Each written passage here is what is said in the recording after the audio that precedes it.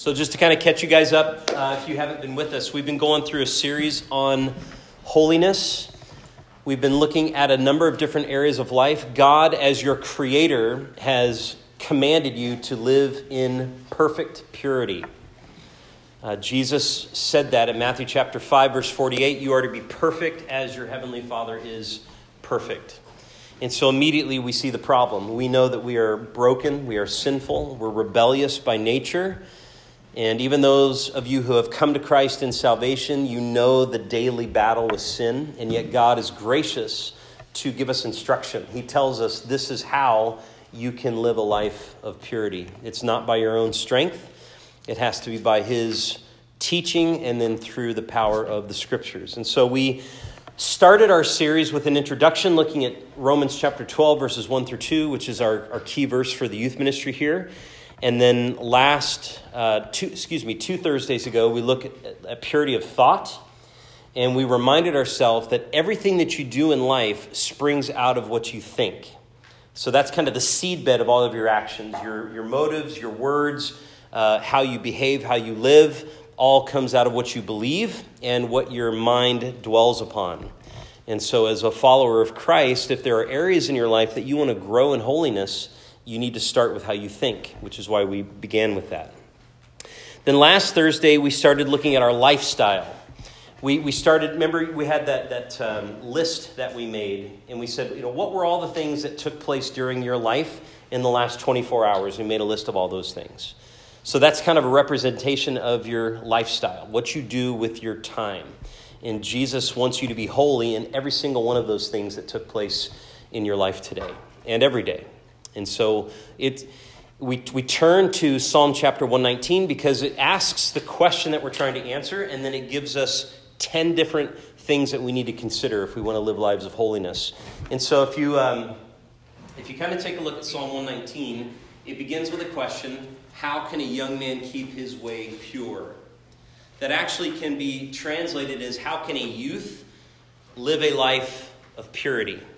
So the idea of the way of life is that list. Everything that you do, if you were to catalog all the things that take place, then that is your lifestyle. And God wants you to be holy in all of those things. And the challenge for us is, even for those of us who love Jesus, like Gabe, the challenge is we desire that, but we're inconsistent.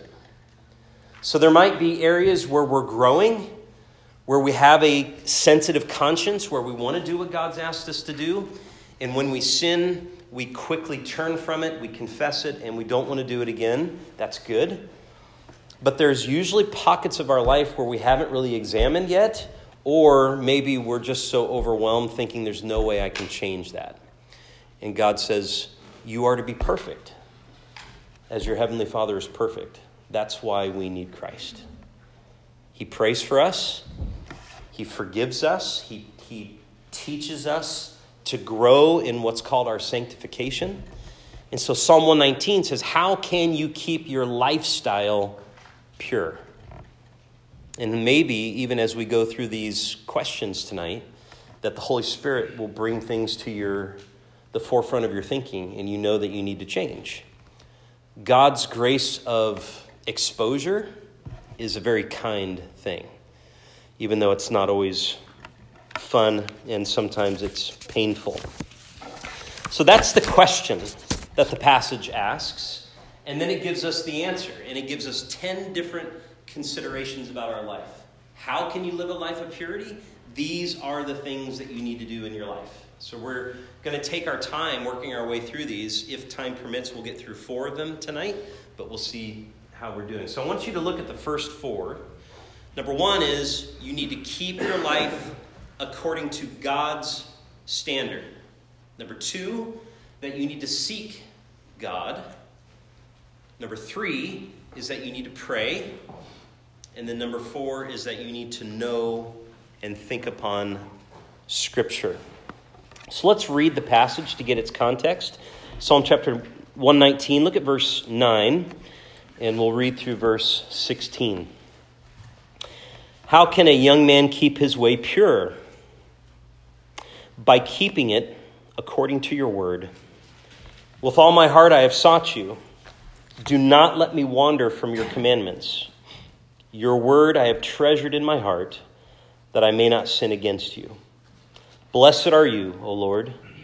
Teach me your statutes. With my lips I have told of all the ordinances of your mouth. I have rejoiced in the way of your testimonies, as much as in all riches. I will meditate on your precepts and regard your ways. I shall delight in your statutes. I shall not forget your word. What we mentioned last Thursday is if you look at your Bible, most Bibles will have verses 9 through 16 set apart somehow. They might be indented. They might have a heading. And so you know that this section is answering that one question. How can you live a lifestyle of holiness, of purity? And he gives us all of these rich things to consider, and they're challenging. So the first one is that you need to keep your life according to God's standard. Now, the reason this is important is because you guys are living in a period of time where the world is going to tell you the exact opposite, is that you are your own standard, that you need to make yourself happy, that no one can judge you because there's no absolute right and wrong. So the idea that there's a standard outside of you, fallen humanity hates that. The idea that there is something that we need to come under as our authority is something that the world does not like to hear. But for those of you who have come to Christ and you've been set free, your eyes have been opened to the fact that who you were before you came to Christ and you don't want to be that way anymore, then you're like, this is something that I rejoice in, that God wants me to look at whatever his standard is in the Bible, and I want to keep myself according to that. So I want you guys to grab onto that phrase. Your translation might say it a little bit differently, but you want to keep yourself according to God's word. You're comparing yourself to something. And so that's one thing that for those of you who are just now starting to develop your habits of Bible study, is that you want to make sure that when you go to the text, that you're not putting yourself above the text. You're actually reading to put yourself underneath it. Like, God, I want you to scrutinize me. I want you to tell me and reveal to me if there's any place in my life that is a mismatch compared to what you've told me in the Bible. And just as a real practical standpoint, if God says, I command that you live pure lives, and I've told you how to live pure lives in my word, guys, if you're not in the Bible, that's a problem. And so you need to know what the Bible says. You need to know what the Bible teaches. Jesus says, man does not live on bread alone, but by what? Every word that proceeds from the mouth of God. Are you in a place in your spiritual disciplines where you are putting yourself underneath the scripture constantly and you want to know every word that God has spoken to you? It's important. So he's the standard. Let me give you some really practical ways to think about this. God has spoken on thousands of different topics in the Bible, and all of these at some point become hot topics in living out life. People have questions about different things. What should we do here? How should we handle this circumstance? People might find out that you're a part of a church. You'll go, hey, what's your opinion on this or that? And the answer should be, well, what does the Bible say about that? For example, do you know what the Bible says about money? What does the Bible say about entertainment? Maybe something that's really kind of in our face news-wise right now is what does the Bible say about warfare? What does God say about abortion?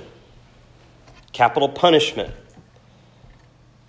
What does the Bible teach you about time management and laziness, work ethic?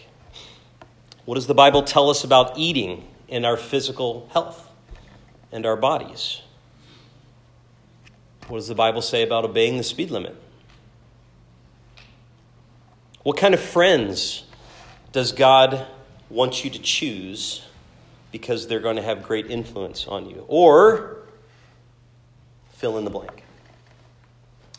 I went and spoke at a summer camp once, and I told the students there, I said, give me a topic, any topic that you want.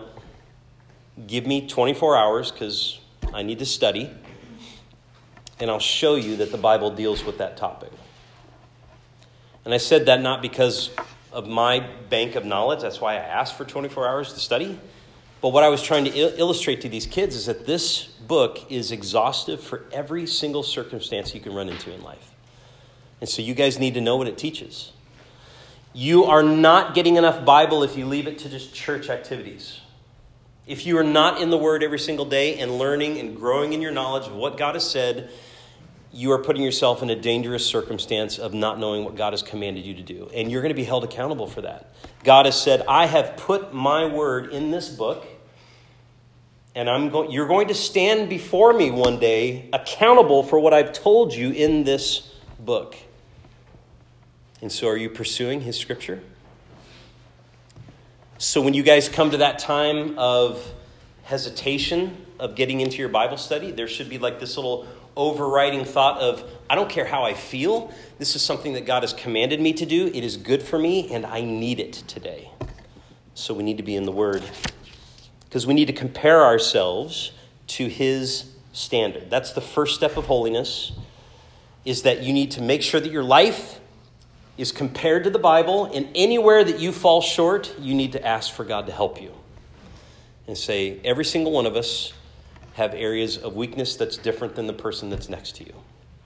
We have a lot of generalities that will overlap, but what may be a very severe struggle for me may not be as bad for you, and vice versa. And so it's like, okay, God, I need you to tell me how I can grow spiritually. I need to know your word. The second thing he tells us, look at the beginning of verse 10. He says, with all my heart I have sought you. I want you guys to stop and think about this. What does it mean to seek something? If you were to describe what it means to seek after something, what does that mean? You can answer if you want. Yes? To look for it? Good. Okay. So you're taking initiative to go and look for something. Okay. What else? You want to do it, right? It's like, okay, this is a desire. Excellent. Yeah. You work for it. What's that? You work for it. Yeah. So it's going to take effort. I'm going to put work into what I'm looking for. Mm-hmm. Yeah. There's an intensity there, right? Yeah. You don't give up. Yeah. When things get hard, it's like I'm going to keep looking. So the second thing that the scripture tells us, how can you make sure that your lifestyle is one of purity? The second thing is that you need to seek after God with all of your heart. The intensity at which you look for something is equal to your desire of the object. So, for example, we have a 6-year-old. In classic 6-year-old fashion, he has a rock collection. And by rock collection, I mean any rock is up for grabs. So I want you to think about the scenario where Owen comes to me and says, Dad, I'm missing one of my rocks, which used to be a pebble out on the driveway, right? Now, because I try to be nice to my son, we look for a little while, but in the back of my head, I'm going, I don't care where this rock's at. He's going to have 10 more by the time the day's over, right? But flashback 3 years ago to the orange shirt on the wall. Our first year at Lakeview, second year. And summer camp was at a waterfront. Owen is just mobile. He's a toddler. And I don't know where he's at. We were all setting up, loading our stuff out of the vans, and Kristen and I looked at each other and realized that neither one of us had Owen. And if you're a parent and there's water nearby, the first thing is, I need to find my son. That's the type of intensity, because his soul and his well-being is my number one priority as a dad. His rock collection? Don't care. So what the intensity of your searching will tell you how much you value what you're seeking after. And here in the Hebrew language, when it says, I have sought you with all my heart, we tend to hear that in the English language and we think emotions. The Hebrews did not think that way when they used this term. The heart encapsulated the entire person: will, emotion, and intellect, personality, thoughts. God, every part of my being, I'm going to seek after you. That's how you start to pursue purity, is you pursue God himself. Because purity is not this like random power in the Christian life. It is the relationship that you have to Christ. And so I want to pursue him. I want to think about him. I want to read about him in the Bible. I want to talk about him with other people. I want to find other brothers and sisters in Christ and tell them what I'm learning in the scriptures. I want to go to people and ask them questions about the truth of the scriptures because I want to know him more. There should be an intensity, a desire to seek after him. So just kind of nuts and bolts connection here. Think about your typical morning when you wake up. How long does it take your mind to remember God as you're starting your day? And do you think about him weaving in and out of your activities throughout the day? We need to seek after him. There should be an intensity about him that is greater than anything else. So we keep God's standard, which he tells us in the Bible. The second thing is that we need to seek God with all our heart. That's our mind, our will, and our emotion. And then the third is that we need to pray. Look at the second half of verse 10. He says, do not let me wander from your commandments. Then he actually says a second prayer. Look at verse 12. The second part of verse 12. He says, teach me your statutes. So how is your guys' prayer life? How often do you pray? What type of things do you pray for? If you were to have the interaction with your best friend at the level that you interact with God, how would your friendship be from a human standpoint? Do you talk to God often? Do you bring things before him? And here, the request in verse 10 is, do not let me wander. What's implied in that statement? Yeah, I'm tending to wander. So God, I know this about myself. And maybe there's a little bit of desperation in this prayer. God, I know that I am drawn to sin. I know that I give in to temptation easily. And I'm praying that you help me not to wander. And he says specifically not to wander from your commandments. So I want to know what the Bible says. I want to pursue you by keeping those commandments. And those days where I start to feel the draw to not do that, Father, I pray that you would help me not to wander. And then he says, verse 12, he says, teach me. I want to know what you've told me to do. We want to have that same heart where the psalmist says, oh, how I love your law. I mean, we don't think of law that way, right? Especially in our culture today, law is associated with corruption and heavy-handedness and unfair and injustice. It's like, that's not the way it is with God's law. Everything that God commands is what is best for you. And the psalmist is learning that. He's like, I love your law. Lord, help me, please. Teach me what your statutes are. Help me not to wander from your commandments. Do you guys pray that way? I want you to think about the last time when you started to feel the temptation to do something wrong. Did you stop and pray and ask God to help you in the moment of temptation? That really gives you a different perspective on the temptation. And I know there's been times, to my shame, where I have resisted that prayer because I know that it would change my decision. And I pursued sin anyway. So spiritual maturity is overriding your desire in that moment is say, God, I'm in a moment of temptation. I need you to help me to think according to what your word says so that I don't wander from you. Do you guys think that way when temptation comes? Do you pray? Do you ask God to help you? You can think about when Peter was starting to walk on water and all of a sudden he sank, right? His prayer was brief and quick and desperate. Lord, save me. That's all he said. We need to do that. And then lastly, verse 11, we need to know the scriptures.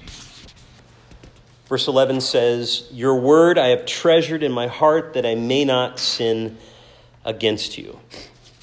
Typically when we see this verse, for those of you who've been around church, you're going to think about scripture memorization, which is good. But I want you to think bigger than that. This is not limited just to memorizing the scripture. Let me say it a different way. There's a lot of people that have a lot of scripture memorized, but they don't treasure it.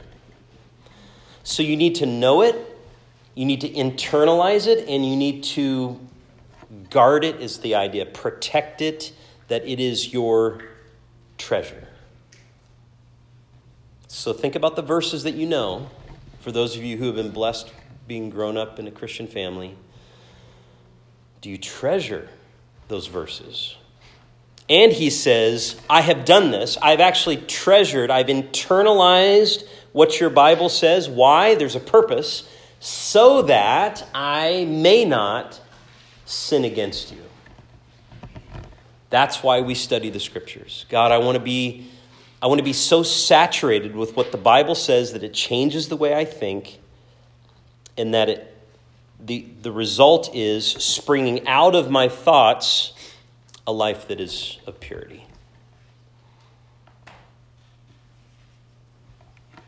We need to think the way God thinks so that we live the way he's commanded us to live. So I want to give you guys some exhortation here as we think about this. Back to the question, verse 9. How does a young person keep their path pure? You need to look outside yourself. There's a standard that you need to come under, which is the scriptures. Everything about you should be seeking after Christ, your mind, your will, your emotions. You need to pray for help. You need to realize your weaknesses, and you need to treasure the Bible. Let me give you a kind of a scenario so that you can kind of connect the dots with what we're talking about here.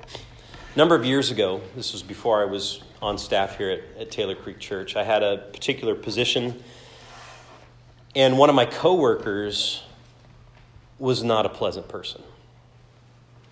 So change the scenario to whatever would be fitting for you. Somebody in your class at school, somebody on a sports team, whatever the case may be. Like, you're around this person all the time and you don't have a chance. You don't have the opportunity to get away from them, right? Not a fun scenario. So it's like, well, how do you deal with that? So it's a very practical, God, I want to keep my way pure, even though this person is not pleasant, they're not nice to me. What do we do? So how do I walk in holiness when I'm faced with someone in my life that is someone that I don't want to be around? So, what do we just learn? God has a standard. So your mind should immediately go to, what does the Bible say about my enemies? Matthew chapter 5, verse 43, Jesus says, you've heard that it was said, you shall love your neighbor and hate your enemy. He says, that's what you've been taught. But I say to you, this is the real teaching, you are to love your enemies and pray for those who persecute you. This particular verse has all four of these steps in here. You think about what God's standard is. Jesus told us to love this person even though they might be an enemy. I want to seek him by going to the scriptures and reading Matthew chapter 5. I want to take in what Matthew chapter 5 says and treasure it, not just know it intellectually, but now I want it to be a part of how I think. And then I've been told to pray for them. And I will tell you that your heart towards your enemy will change if you commit to praying for them. So then it helps with the bitterness. It helps with the anger. It helps with the frustration. It helps with fear or anxiety, whatever is the friction of that relationship, this is what God's word has said. He says, His providence and his sovereignty has placed you in a circumstance that is not pleasant, but he doesn't make a mistake. And so, God, I'm going to have to walk through this. I don't see a way around it. Obviously, guys, my circumstance was not physical danger. I'm not suggesting that you stay anywhere where you're physically in danger. We're talking about relationships that are hard and difficult. It's like, okay, this is what God's word is. This is his standard. I need to pray for wisdom. I need to think according to what the scripture says. I don't want to just know what Matthew chapter 5 says, but God, help me to carry it out. And I can tell you that when you start to initially pray for this person that you don't like, it's hard because your flesh doesn't want to do it. Because you don't even want to think about him. You just trust God's word and work your way through it. That's how you keep your way pure. You're going to start to have compassion for this person because they probably need Christ. Whatever the case may be. That's just one scenario. But I want you to see that what we've talked about here tonight is very day-to-day applicable. How do you keep your way pure? Keep it according to his word. Seek God with all your heart. Pray and know the scriptures. Because the only way to be pure is through Christ. You can't take your own sin away. Jesus is the only one that can change you and give you a heart of purity. So let's pray as we close. If the Lord has brought things to your mind, don't ignore that. Take that before him in prayer. Look for counsel from other people if you need that. And let's ask God to teach us as we close. Father, we are grateful that Jesus died on the cross.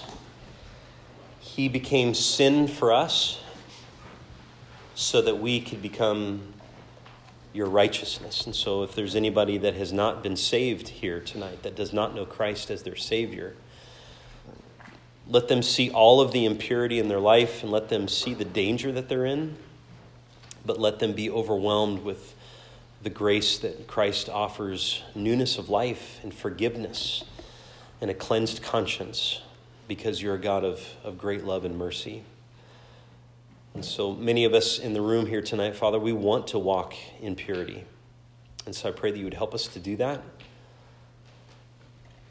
Help us to live according to your standard. Help us to seek you. Help us to pray. And help us to know what the word says, especially when we're in those circumstances that are overwhelming for us. Thank you that your wisdom is sufficient for anything that we face. Let us cling to the scriptures, and thank you for the Spirit that gives us the power to do what you've commanded. And we give you praise in Jesus' name. Amen.